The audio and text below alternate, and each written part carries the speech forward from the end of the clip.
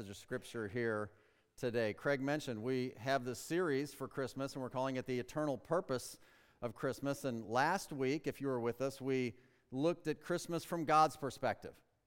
And we saw that Christmas is actually much more than what we commonly consider it to be. A time of a holiday and celebration and giving gifts and showing good cheer to one another. And even more than, can I say, if you were with us last week, you'll remember, just Christ coming to save us from our sins, which is critically important, of course. But God uses the coming of Christ to earth as the key event to set up what would ultimately be the fulfillment of all Old Testament prophecies and the establishing of His kingdom reign, not just over the earth, but over the entire universe. And we looked at that last week. It was kind of a fun Bible study. And we got a little deeper into the scriptures as we did. Now, when we think about that big picture, and then we read this story that we just went through, how does all of that fit into all of this? Well, today, the title that I've given it is Behind the Scenes of the Traditional Christmas Story. And as usual with God, there's always more to the story than just meets the eye, amen? And the good news for us is that, well, He doesn't keep it a secret.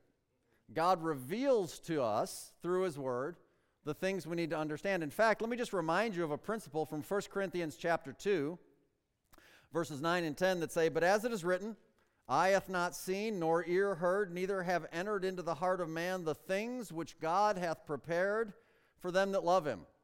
There's things that God has prepared for us that your physical senses can't even comprehend. But the verses don't end there. It goes on in verse 10 and says, "But God hath revealed them unto us by His Spirit. For the Spirit searcheth all things, yea, the deep things of God." And so what I'd like for us to do today is we'll go before the Lord, we'll pray, we'll ask Him to reveal to us the deeper things, the things that He wants for us to know, the things that He has prepared for us, not just for today, not just for this Christmas, but for eternity. And I think there's some answers for all of those things for us today. So let's pray together. Heavenly Father, we are humbled, as always, when we come into this time of year and we're reminded that all the things that You did to provide for us the privilege that it is to be forgiven of our sins. We're not worthy. We don't deserve it.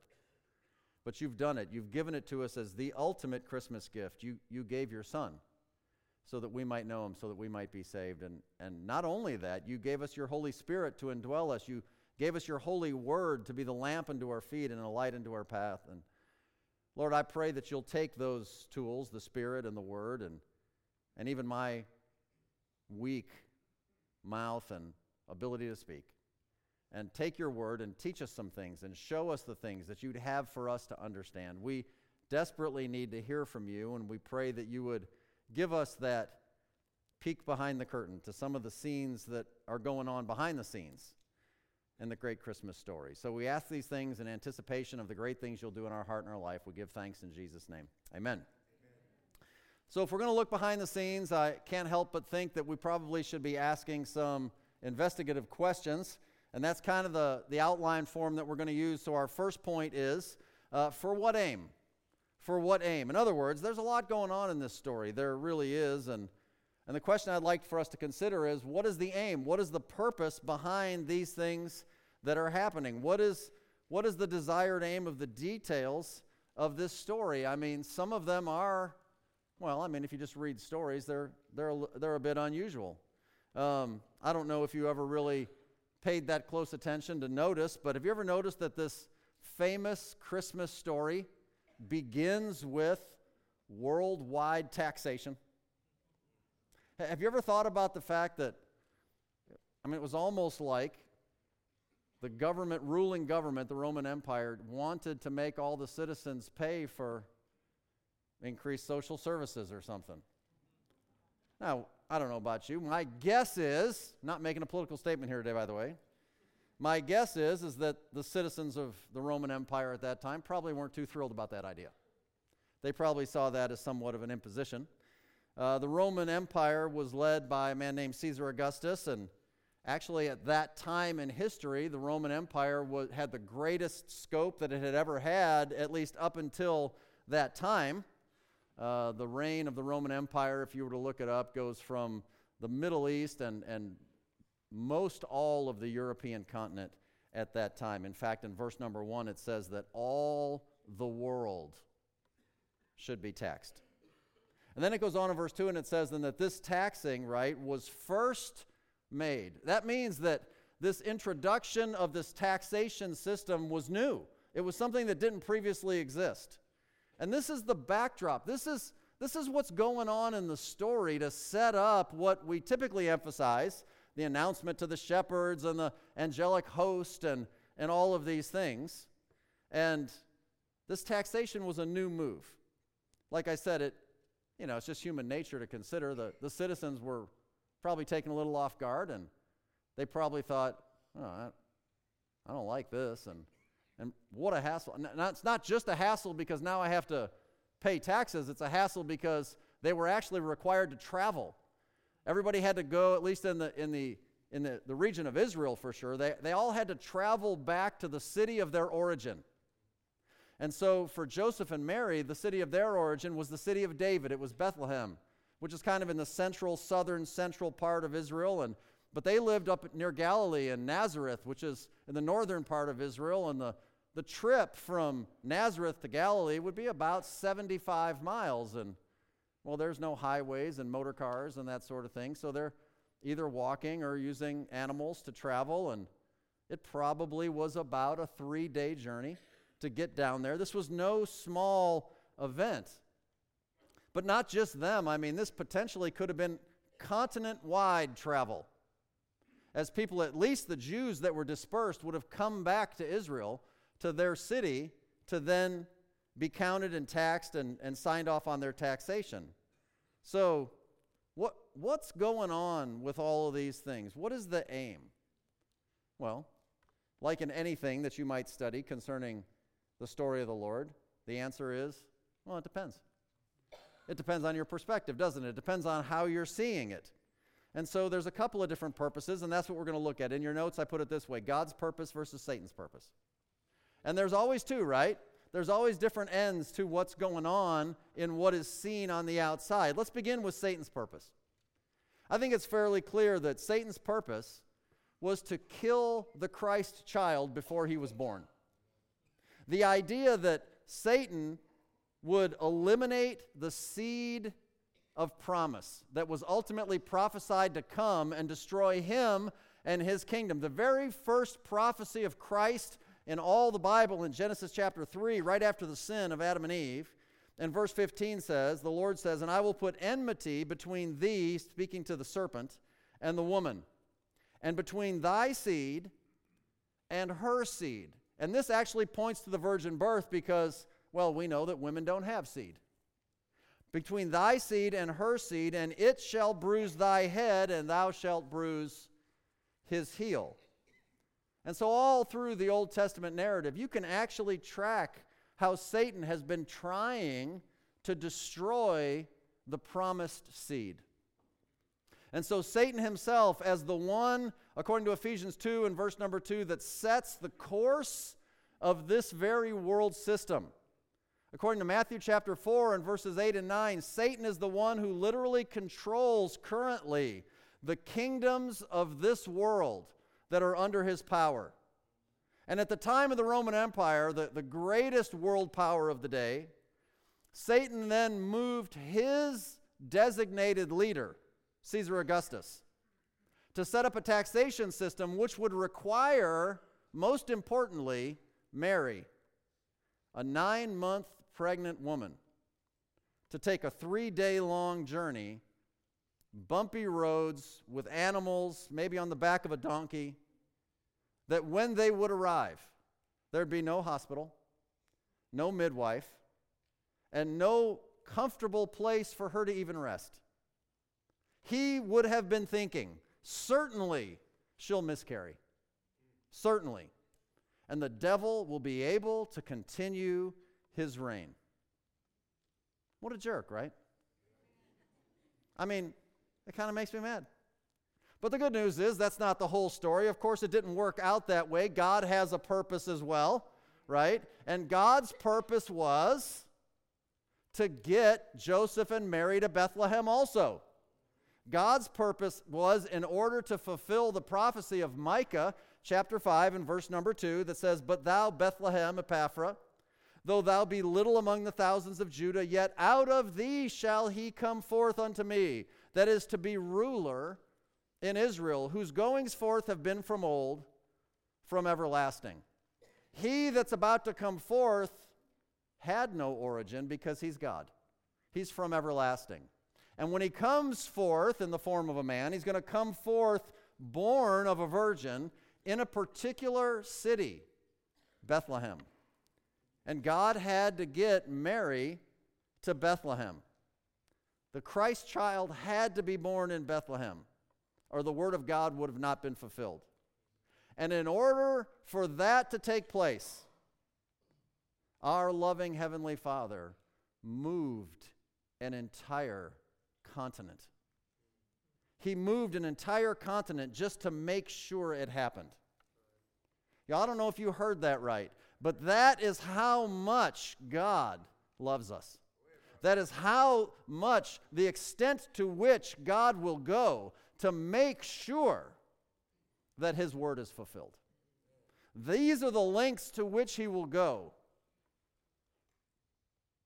And you could say that God used Satan to get it to be accomplished. Now, that might be a hard saying for you. That might be a hard saying for you. I like to say it this way. The closer you get to God, the closer you get to Satan. Now, that may sound counterintuitive. You might think, well, that doesn't make sense. I mean, God and the devil certainly are enemies. They certainly have polar opposite goals. Yes, of course.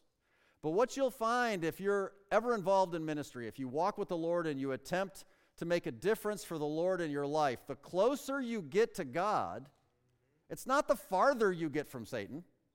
It's the closer you get to Satan. Why? Because Satan is the expressed enemy of God and His plans, the closer you get to God, what you find is that you become more dangerous to the enemy. And when you become more dangerous to the enemy, well, guess who's going to show up to try and stop you from messing up his kingdom? The closer you get to God, the closer you get to Satan. Let me give you some examples of how closely it seems like they might be working from time to time. It's a famous example. If you look in 2 Samuel 24 and verse number 1, we have a story where it says, "And again the anger of the Lord was kindled against Israel." Notice, "And He, the Lord, moved David against them to say, Go, number Israel and Judah." A lot of you are aware that the story of the kings that come through Samuel and the Kings and the Chronicles, they overlap and they retell the story a second time in different ways. And so the parallel to this story is also read in 1 Chronicles chapter 21 and verse number 1, where it says, notice, "And Satan stood up against Israel and provoked David to number Israel." So which was it? Was it God or was it Satan? The skeptics will say, well, there's an error in your Bible. See, you can't even trust the Bible. One place it says God, one place it says Satan. It doesn't even know who's talking. How ridiculous. No. You're not paying attention. You see, there's something going on here behind the scenes that maybe you didn't notice, because although Satan had a goal to try and cause judgment to fall on Israel, by the way, to ultimately get rid of the seed through the lineage and house of David, God said, yeah, I'm gonna let that go. Because I want some purging, I want some judgment, I want some cleansing so they can get their hearts right with me. And so on one hand, you see it referenced to God. On the other hand, you see it referenced to Satan. Most everybody who spent any time in church in the Bible knows the story of Job, right? And everybody knows the terrible trials that Job went through. And man, if you've ever gone through tough times in your life, you probably read the book of Job to feel better about yourself because you didn't have as bad as him, right? And the terrible things that he went through, I mean, there's no question at all that the devil had a purpose in the story of Job. He wanted to persecute Job, and he wanted Job to curse God, right? In fact, that conversation between God and the devil in the first couple of chapters, he's like, well, no wonder he fears you. I mean, you gave him everything. You put a hedge of protection about him. He's got everything going for him. He's like, let me at him one time. He'll curse you. See, the devil had a purpose. I mean, did you ever read that story of Job and realize that that whole series of events in Job's life and his family and all the extended story of Job was not initiated by the devil? Go back and read it. God is the one who went over to the devil and said, hey, have you ever considered my servant Job? And you think to yourself, well, thanks, Lord. Thanks for that. You see, God had a purpose in the story of Job as well, because although Job was a righteous man, a very religious man, a very moral man, a good family man, a wealthy man, he gave honor to God, he responded very well in the midst of a lot of trials. Job had some self-righteousness that wasn't revealed until later chapters. And ultimately, by the time you get to chapter 38, the Lord steps in and finally starts talking, and Job gets it. And he repents, and he gets cleansed of it all. And you say, yeah, but in the meantime, he lost all his stuff. His whole family was killed. Did you read the end? He got it all. He got all the stuff back double. See, the Lord used the devil to accomplish his even greater purpose. It's not that hard to understand. The closer you get to God, the more dangerous you are to the enemy. Look, if you're afraid of that, and you run far from God, don't think that, well, you run far from the enemy too. No, that just means that you've already been turned over by default to the control of the system set up by the devil, and he need not even give you any special attention. But here's where I want to land the plane, because you need to have a practical application for your life, and it's this. God's greater than your difficult circumstances. God is greater than your difficult circumstances. God is working behind the scenes of your story too. And listen, the devil may be active in your life, and your life may genuinely be very difficult today. And I don't mean to diminish that. But there is a greater purpose. And if you can just trust him, you will see that day. You will see that day. What is the aim of the story and some of these details? Well, it kind of depends. Because the devil has a purpose, but God has a purpose that's even greater. Let's ask the next question. For which Advent are we speaking? For which Advent? The first few words, the first 8 words, as we started in chapter number 2. And it came to pass in those days. Now, you Bible students that have been through our ministry tools and training and how to study the Bible course, and by the way, if you've never taken advantage of that, I encourage you to. There's some great tools available so that you can unlock the keys of the Scripture and understand them for yourselves. And one of the many things that you'll learn in a class like that, many of you already have, is that there are key words and phrases all through the Scriptures. And we don't have time to prove it today, but just take my word for it and take the class and you'll see for yourself that one of the phrases that's a key word and phrase that always has a particular doctrinal meaning is that phrase, those days. Those days will always point doctrinally to the time of the tribulation. The time of the tribulation is that time typically thought of as 7 years, most certainly the last 3.5 of which are all the terrible things the book of Revelation describe. That time of tribulation immediately precedes the second advent of Jesus Christ. But yet we read, it came to pass in those days. And you say, well, just those days. Okay, historically it's just those days back then.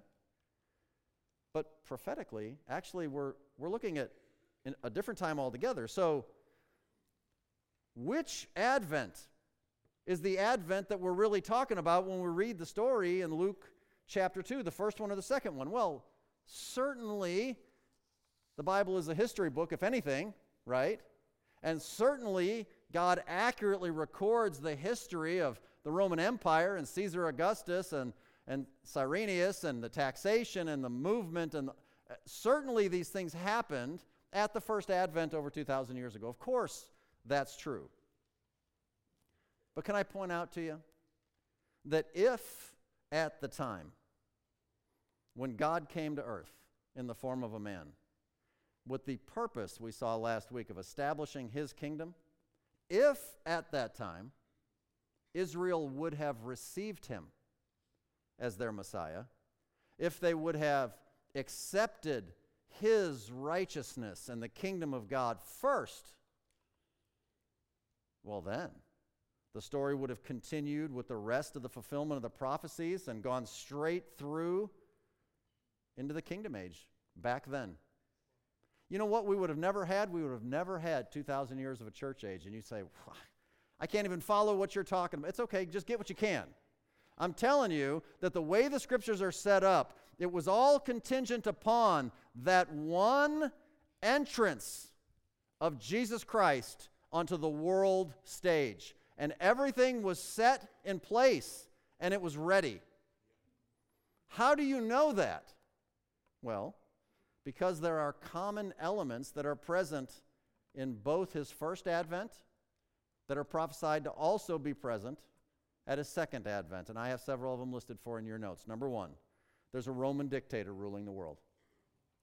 Now, in our story, it's Caesar Augustus.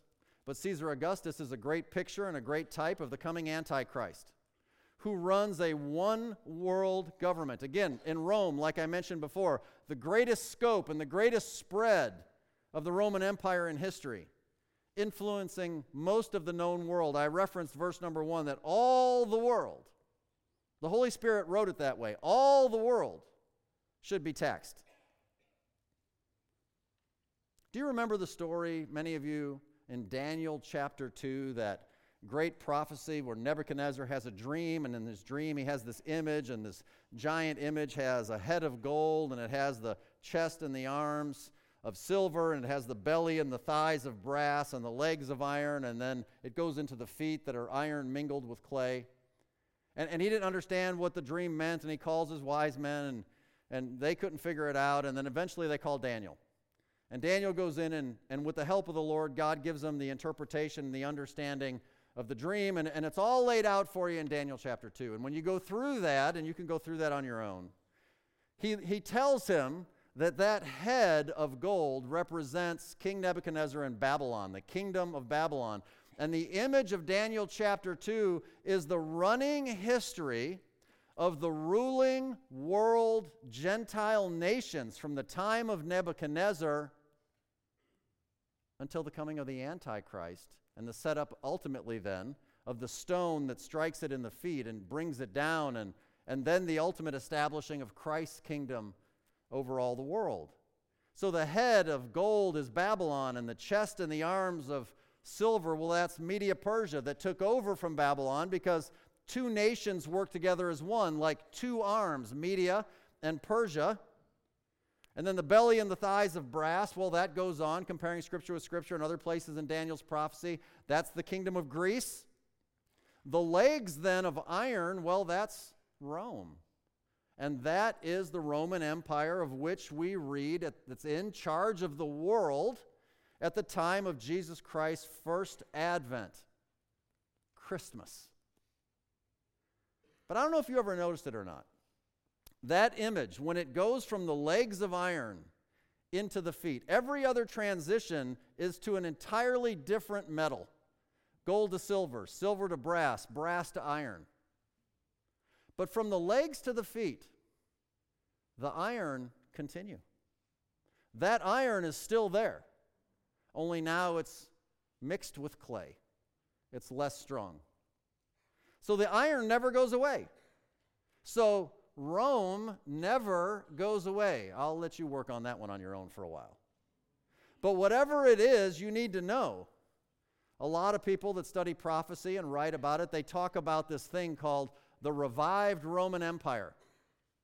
And the idea is just as Rome was in power politically when Jesus Christ came the first time, so Rome will be in power when Jesus Christ comes back again in the last days. Why? Because the iron never goes away.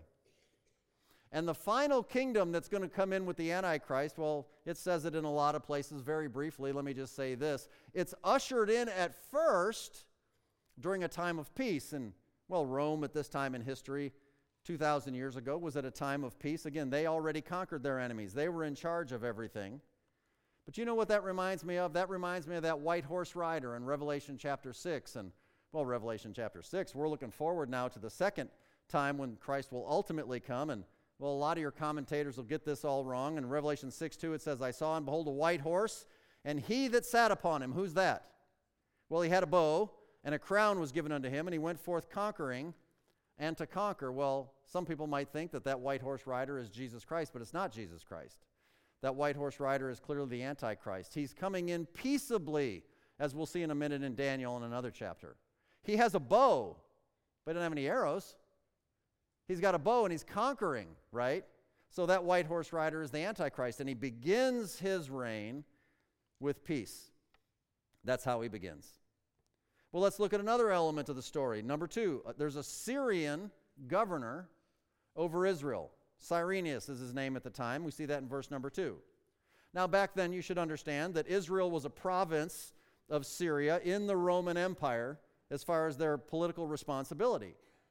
And there's something that you need to understand, that there's always going to be a particularly important connection, historically and prophetically, between Israel and Syria. There's something about Israel and Syria that you need to watch for. And what you should expect to see is that eventually that there will be a ruler that will enter the scene in Israel in the last days who will actually be a half-breed Syrian Jew. And that half-breed Syrian Jew will ultimately usher in this peace, and we'll see that again in just a second. But that shouldn't be that hard for you to understand because, well, the very first Jew, if you want to consider it that way nationally, well, it was Jacob. Jacob was the one whose name was changed to Israel, right? And referencing Jacob in Deuteronomy chapter 26 and verse number 5, it says this, and thou shalt speak and say before the Lord thy God, notice, a Syrian ready to perish was my father. And he went down into Egypt, that was Jacob, and sojourned there with a few and became there a nation, which became Israel, right? Great, mighty, and populous. Wait a minute. Jacob, the father, is a Syrian. Well, that's not that hard to understand because you know who his mother is, don't you? His mother is Rebekah. Rebekah is the wife of Isaac, and we read about her in Genesis 25 and verse 20. It says, and Isaac was 40 years old when he took Rebekah to wife. Notice who Rebekah is. The daughter of Bethuel, the Syrian of Padan Aram, and the sister to Laban, the Syrian, in case you didn't get it. Lord's trying to get your attention. So Jacob himself comes from this Syrian blood. And that's going to be a scene in the last days. Well, we find them showing up in the early days as well. Well, number 3, let's look at our list, global taxation. Well, we've already talked about this issue of taxation, but I want you to see Daniel's prophecy of the last days in Daniel chapter 11 concerning the person, and again, the context, go back and read it, is the person of the Antichrist. Daniel chapter 11, verse 20. Then shall stand up in his estate a raiser of taxes. There you go. In the glory of the kingdom, but within few days he shall be destroyed, neither in anger nor in battle. And in his estate shall stand up this is another key word if you're studying, a vile person, to whom they shall not give the honor of the kingdom, but he shall come in peaceably. White horse rider, Revelation chapter 6. He shall come in peaceably and obtain the kingdom, not with war, with flatteries. With flatteries. So here's this scenario where we have this eloquent orator who negotiates a peace treaty in Israel with the Palestinians, something nobody could ever do. I don't care how many times you take the leaders to Camp David and you give up land for peace, and it never works, does it? Well, there's going to be a guy who's going to show up, and he's going to negotiate peace between Israel and Palestine. And he's going to raise taxes globally to sustain it. And, well, when he does all of that, you know what he's going to do? He's going to garner the adoration of the entire world. which is all the devil ever really wanted anyways, was to be worshiped, right? But he's a counterfeit. And the Bible says he's vile. He's evil. He's a counterfeit. Well, number 4, there's something else that's common from the first Advent and the second Advent, and that's that there's a universal language. Do you realize that the whole world at that time had one universal language? It was the language of Greek. That's what it was. Do you realize in this day and time in which we live right now, there's again a universal language, and you're lucky enough to have been born in the country that speaks it as our mother tongue. So English literally is the universal language. It's the language of trade. It's the language of commerce. It's the language of international politics. It's the language of travel. If you've ever traveled internationally, you know that wherever you go, in any airport anywhere, they have all the signs written in their language and in English. Isn't that handy? It's the language of air traffic. It's the language of all of these things. It's a universal language. It's the language of international media. People speak English all over the world. And, well, you know, you've heard the joke, right? What do you call a person who speaks 3 languages? Trilingual. What do you call a person who speaks 2 languages? Bilingual. What do you call a person who speaks 1 language? American. I mean, you've heard the joke. Okay, why is that? Well, not because we're dumber than everybody. No, because the truth of the matter is we don't necessarily need to learn foreign languages. So our education system is not set up to begin to teach the kids in 3rd grade or whatever, like they do all around the world, to learn foreign languages. Because for us, we can go anywhere in the world and they speak our language. Quite a privilege, actually.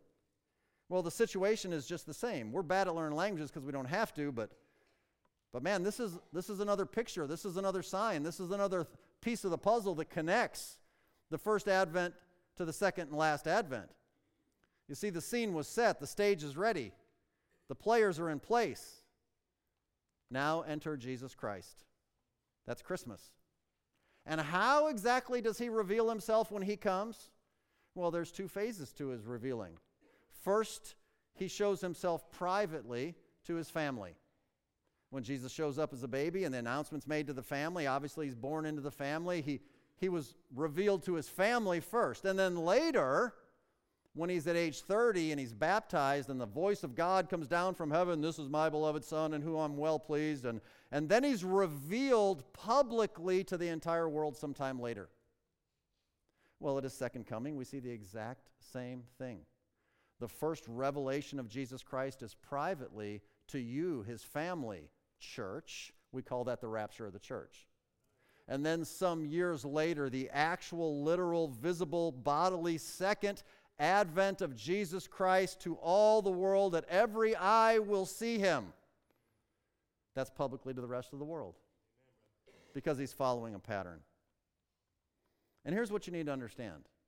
To understand God's eternal purpose for Christmas, you need to understand that Christmas is an advent of God to earth. And an advent marks the culmination of all things. And at the first advent, it could have been the end then. So there was a lot more going on behind the scenes than you may have realized. And when it came time to actually tell people about what was happening, well, again, there's some interesting facts. And so let's go to our third point today, and that's why this announcement. Why this particular announcement, this first announcement of the coming of Jesus Christ outside of his immediate family, was to, number 1, shepherds in the field. Shepherds in the field. I mean, think about it for a second. I mean, of all the jobs in the world, shepherds. Now, you know, shepherds get a good word in the Bible, but outside of the Bible, I mean, a shepherd is, it's just a kid watching sheep. I mean, that's what they made David do when all the other brothers had important jobs. Pass that, if you had a little brother, you couldn't wait to pass that job on to him. But David was the last one. He got stuck with it. Okay, so shepherds. Why shepherds? I mean, why not, if he's coming to set up his kingdom, why not government officials? Even the wise men That wasn't at the actual birth. The wise men come some years later in the actual chronology. Well, let's consider it. Maybe, and I think this is a fair consideration, maybe because shepherds are just common people. And all through the revelation of the Scriptures, it's always the common man who gladly receives the Lord and His Word. And it's always the people of high prestige and power and let's just say what it really is, pride, that reject Him. They see Him as a threat to their kingdom. Shepherd has no kingdom.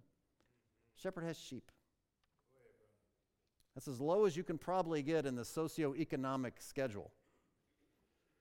But besides that, I mean, you know this, Jesus Christ Himself is the Good Shepherd. John chapter 10.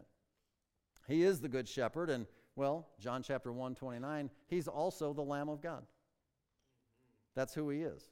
And so some of the greatest types of Jesus Christ all through the Bible, well, wouldn't you know it, they were shepherds. Abel was a shepherd. Jacob was a shepherd. Moses was a shepherd.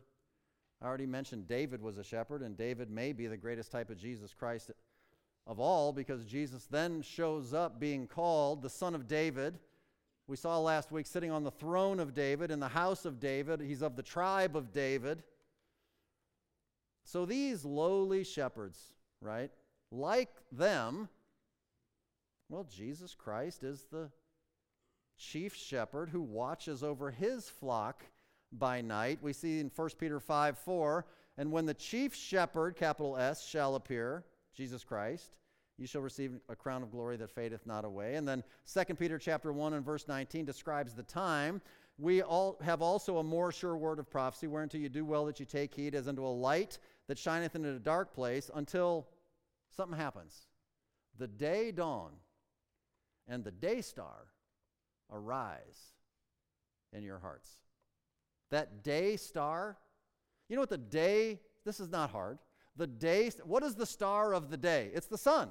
The sun is the star that burns during the day that gives light unto the world. It's the beautiful picture of the Lord Jesus Christ Himself.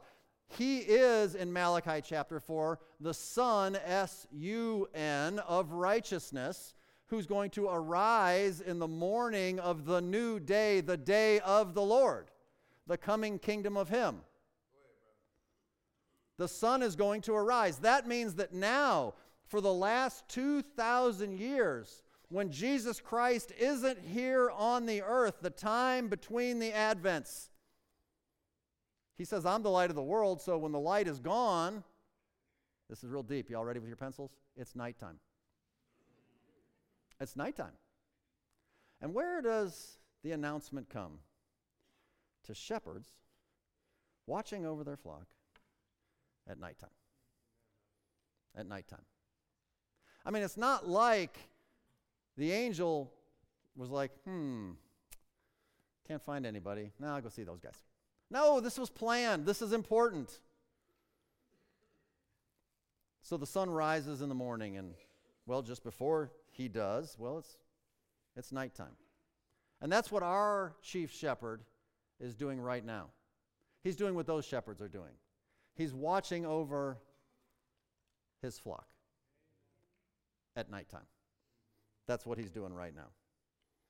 And that's why these shepherds received the announcement of His first coming. No surprise. So the announcement came to the shepherds, and it came from the angel of the Lord. It came from the angel of the Lord. Now, who could that be?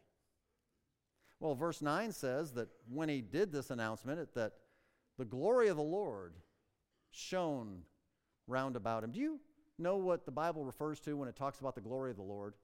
The glory of the Lord is that, we typically think of it like the shining bright light or whatever, but the idea is it's the literal manifestation of the presence of the Lord. Wherever the Lord appears, His glory appears. The glory is the manifestation of His very presence. But could it be? Well, let's look into the Scriptures and see if we can define it. Well, in Acts 27 In verse 23, Paul is giving his testimony before the officials. He says, "For there stood by me this night the angel of God." He goes on to describe the angel of God, "whose I am and whom I serve." Who do you think he was talking about? Whose is Paul? Well, he's the Lord's. Who does Paul serve? Or whom does he serve? He serves the Lord. So the angel of God would be the manifestation of God himself. It's Jesus Christ. Galatians chapter 4 and verse 14, "And my temptation, which was in my flesh, ye despised not, nor rejected, but received me as an angel of God, even as," here it is, "Christ Jesus." Frequently, maybe not 100% of the time, but frequently, often throughout the Old Testament, the angel of the Lord was the Lord Jesus Christ himself. It was what we call a theophany or a Christophany. It's just a big word that means a pre-incarnate appearance of Jesus Christ throughout the Old Testament. The angel of the Lord, that's how he's referred to. And so, could it be that Jesus Christ himself, the chief shepherd, watches over his flock at night, appears and makes the announcement to the shepherds that are watching over their literal flock at night? What's the announcement? Oh, the child is born in a manger. Wait a minute. He's busy being the child. How in the world is he also making the announcement? Have we forgotten that he's God? And I think one of those characteristics of God was omnipresent. Don't limit your thinking. God is everywhere. Do you really believe that he's here and there and in every other church and all around the world and with the people sleeping on the other side of the world and with us today? Yes, you believe that. He's everywhere. Can Jesus Christ be the babe in the manger and the angel making the appearance? Of course he can. Of course he can. Interesting little announcement, I'd say. Well, what did he have to say? Number 3 is proclaiming the gospel. What do you think he'd say? "Behold, I bring you," here it is, "good tidings," good news. That's what the word gospel means. It means good news. "Of great joy, which shall be to Israel only." No, to all people. That's why this is great news. Why is this such great? Well, he goes on. You don't have to guess. It's in there. Verse 11, "For unto you this day in the city of David is born a Savior." Well, we've looked at this already. Jesus Christ is. That's what his name means. Jehovah is Savior, which is Christ the Lord, in case you were confused. That's who it is. A Savior is born. And he's born for all people. Let's stop here for a second. Let me just remind everybody here today. You know what that means? That means it's for you. That means it's for you. The Old Testament story is primarily focused on Israel. Yeah, they were the ones that should have received him and didn't. Yeah, and since they didn't, everything was postponed. Aren't you glad, by the way? Amen. Which opened the door to give you the chance, Gentile, most of you probably all are Gentiles as I am, to be able to hear the gospel. I was born in the 1960s, and, well, there wouldn't have been the 1960s if all this would have happened back then. I wouldn't even be here, neither would you. Listen, it's the long-suffering and love of God, and he came, and this is great news, and it's great news for everybody. It's the gospel. It's for you. You can respond to this as well. People can be saved from their sin. Where is he born? As a baby? Well, he's born in the city of David. The city of David is Bethlehem. We've already determined that. You know what that name Bethlehem means, literally? It means house of bread. That's what it means. Bethlehem means the house of bread. Well, that shouldn't surprise you. John 6:35, Jesus said unto them, "I am the bread of life. He that cometh to me shall never hunger, and he that believeth on me shall never thirst." And so when he was born, where did they lay him? They laid him in a manger. What's a manger? Well, a manger, that's a feeding trough for animals. So Psalm 34:8 says, "Oh, taste and see that the Lord is good. Blessed is the man that trusteth in him." Have you trusted in him? Have you tasted and seen that the Lord is good? Do you realize that the one who is the bread of life was born as a man in the city of bread, in the house of bread in Bethlehem, of which God had no problem whatsoever of moving all the people, moving an entire continent, just so that that can be fulfilled, just so that The Word of God is pure and perfect and fulfilled and complete and right and holy and trustworthy, which means you can trust it with your soul and your salvation as well. That's what Christmas is. That's what it is. Number 4, he's also bringing a sign. He's bringing a sign because, well, the Jews require a sign, and we know that. And so the sign that it says is there will be a babe in swaddling clothes. Well, some of you may know that swaddling is to wrap up tightly. Okay, and so you wrap the baby up tightly. We actually have a photo of a swaddled baby to give you the idea. We don't have a photo of a swaddled baby? Pretend that you're looking at a photo of it was the most beautiful little baby, this photo. The swaddling is when they're wrapped up real tight. You've seen them? And they're as cute as they can be, and they're all, and in a lot of countries today, parents swaddle the babies. It tends to give them comfort. It tends to cause them to be calm and that sort of thing. People argue whether it's good or not. At the end of the day, it's something that happens. Think of it this way. Strips of cloth wrapped around kind of like a mummy. Okay? The sign that is given to them, the sign, is there's a baby wrapped up, wound up in swaddling clothes. Because this baby that is just born is born to die. He's born to die. And that's what we see. So, for example, in Acts chapter 5 and verse number 6, we have the story of Ananias, and he lies before Barnabas and the leaders of the Jews about money that he got and didn't get, and he lied to the Lord ultimately, and he dies. He drops dead just right there. And in Acts 5:6 it says, and the young men arose. What did they do? They wound him up. They swaddled him. They wrapped him in the swaddling clothes, and they carried him out and buried him. We see this about Jesus Christ at his death. It says in John 19:40, they took the body of Jesus and wound it in linen clothes with the spices, as the manner of the Jews is to bury. To bury. And the word is, there's going to be a sign. There's going to be a babe, and he's going to be in a manger, and he's going to be swaddled. You know that there's only one other sign in the Bible that's given concerning the life of Jesus Christ, and it's found in Matthew chapter 12. Starting in verse 38, where it says, and certain of the scribes and of the Pharisees answered, saying, Master, we would see a sign from thee. But he answered and said unto them, an evil and adulterous generation seeketh after a sign, and there shall no sign be given unto it, but the sign of the prophet Jonas, or Jonah, if you will. For as Jonas was 3 days and 3 nights in the whale's belly, so shall the Son of Man be 3 days and 3 nights in the heart of the earth.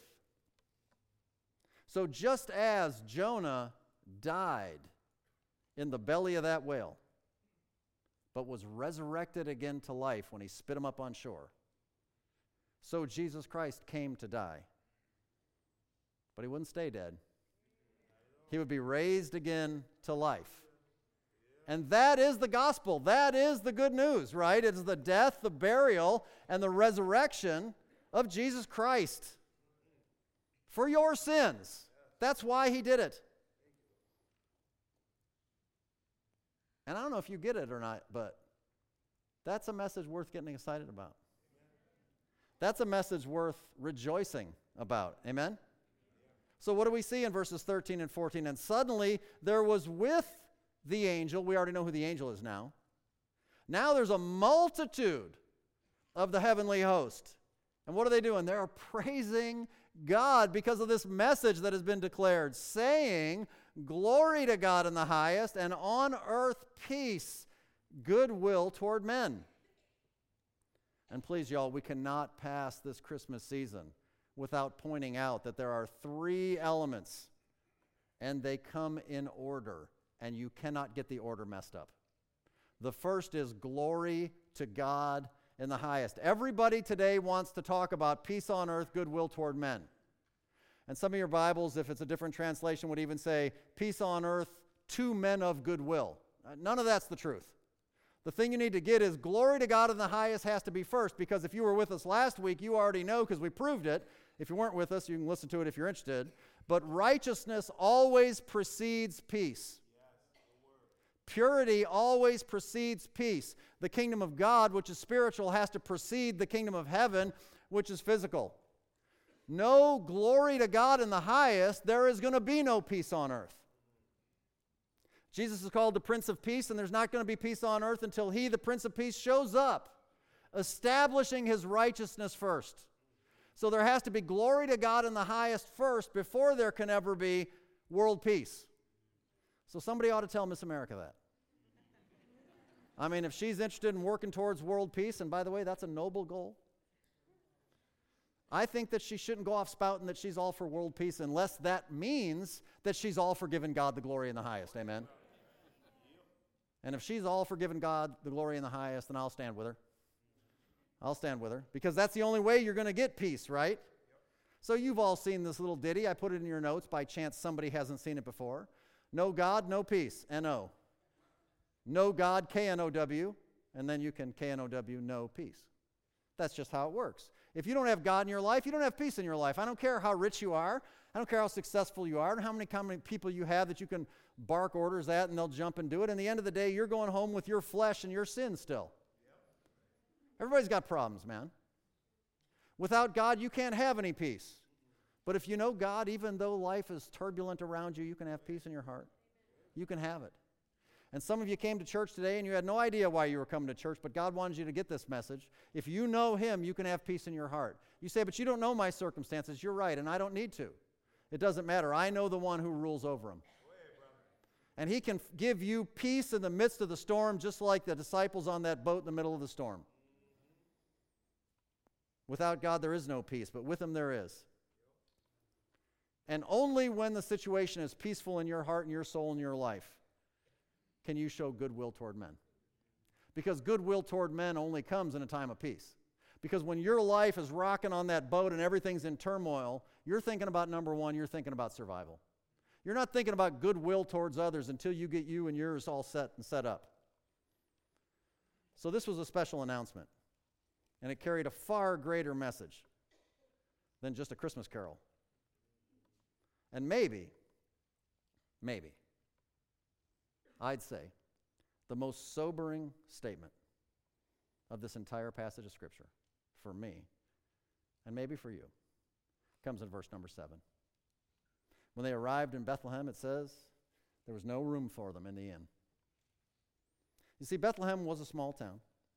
And now, due to this continent-wide travel for taxation, there's a lot of visitors in little Bethlehem.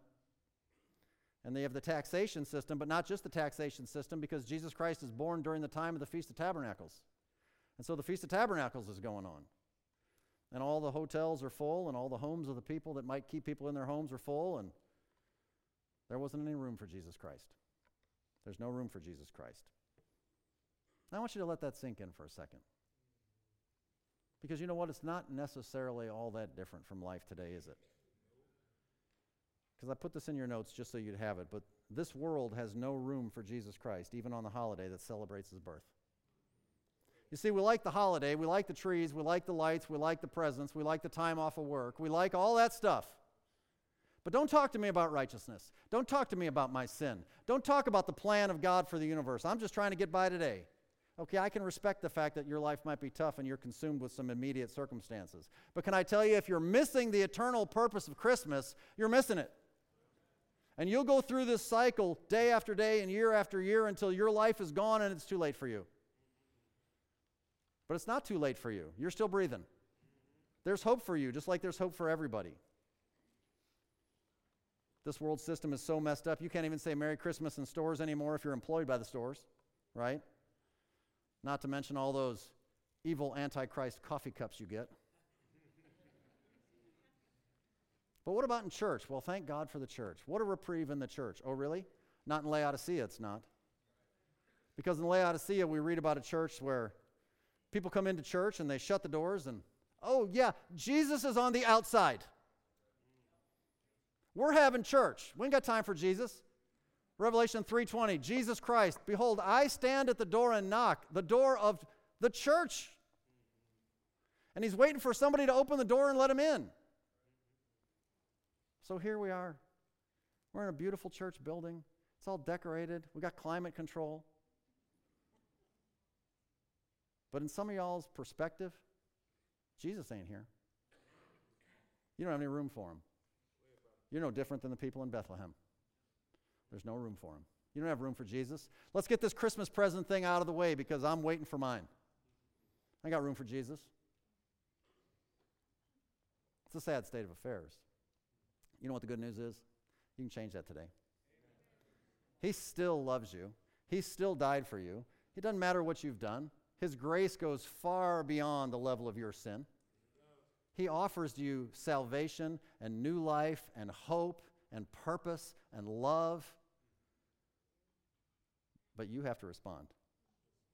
Similar to that church in Laodicea, he's not going to bust the door of your life down. He wants you to open it and invite him in. He's a gentleman. But it's up to you whether you're going to do it or not. How about you? How about you in your life? How about you in your heart? Will you make room for Jesus Christ? Come on. Let's quit being so stubborn. Let's quit living life the way we've been living life, and let's let this Christmas mean something. Will you? Let's pray together.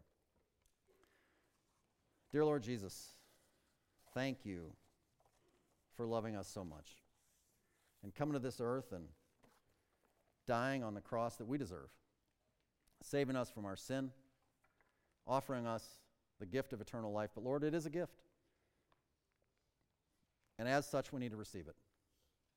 So I want to pray, Lord, for anybody in this room who, looking at themselves and their personal life story in the light of your word, would say, look, if my life ended today, I don't know that I'd have an eternal home with Jesus Christ, but I sure would like to. Lord, I pray that if there's anybody like that, that they would just sincerely, in their own words, sincerely before you, just cry out for forgiveness. Lord Jesus, forgive me of my sins. I'm so sorry. I've made a mess of my life, and I don't have any peace in my heart and my life, and now I know why. So, Lord, forgive me of my sins and come into my heart and my life and give me that free gift of eternal life. And I surrender all to you right now, and I'll follow you from today forward. I don't even know what that means, and it doesn't even matter. Whatever it means, I want to follow you. You came to be the Savior of the world, and Lord, I want you to be my Savior in my life. Thank you for dying on the cross for my sins. Lord, a lot of us have already made that decision. And we come to church week in and week out, and week in and week out, and we leave out of here and no more think about you until next Sunday when we search for our Bible on the shelf somewhere and dust it off so that we don't look foolish when we walk into a church. But there's no room for you in our hearts and our lives. Our lives have become like the Laodiceans, and we go through our motions, and we have our religion, and we have our rituals and our traditions, but the reality of you in our heart and our lives, well, there's just no room in the inn. And I pray if there's anybody in that category, and, well, my hunch is there are, that they would honestly before you today decide enough is enough. I'm going to surrender it all. Lord, come back into my heart and my life on a daily basis. I re-surrender and rededicate all of my life to you. I confess all of my sinfulness and my rebellion and commit to you, Lord, to follow you afresh, starting right now. Lord, thank you for your grace that's always extended to us. We have scoffed at it far too often, and yet you love us enough to always offer it. Thank you. We pray in Christ's name. Amen. Go ahead and stand up with me. We're going to close today's service with a worship song. As always, we'll be passing the offering.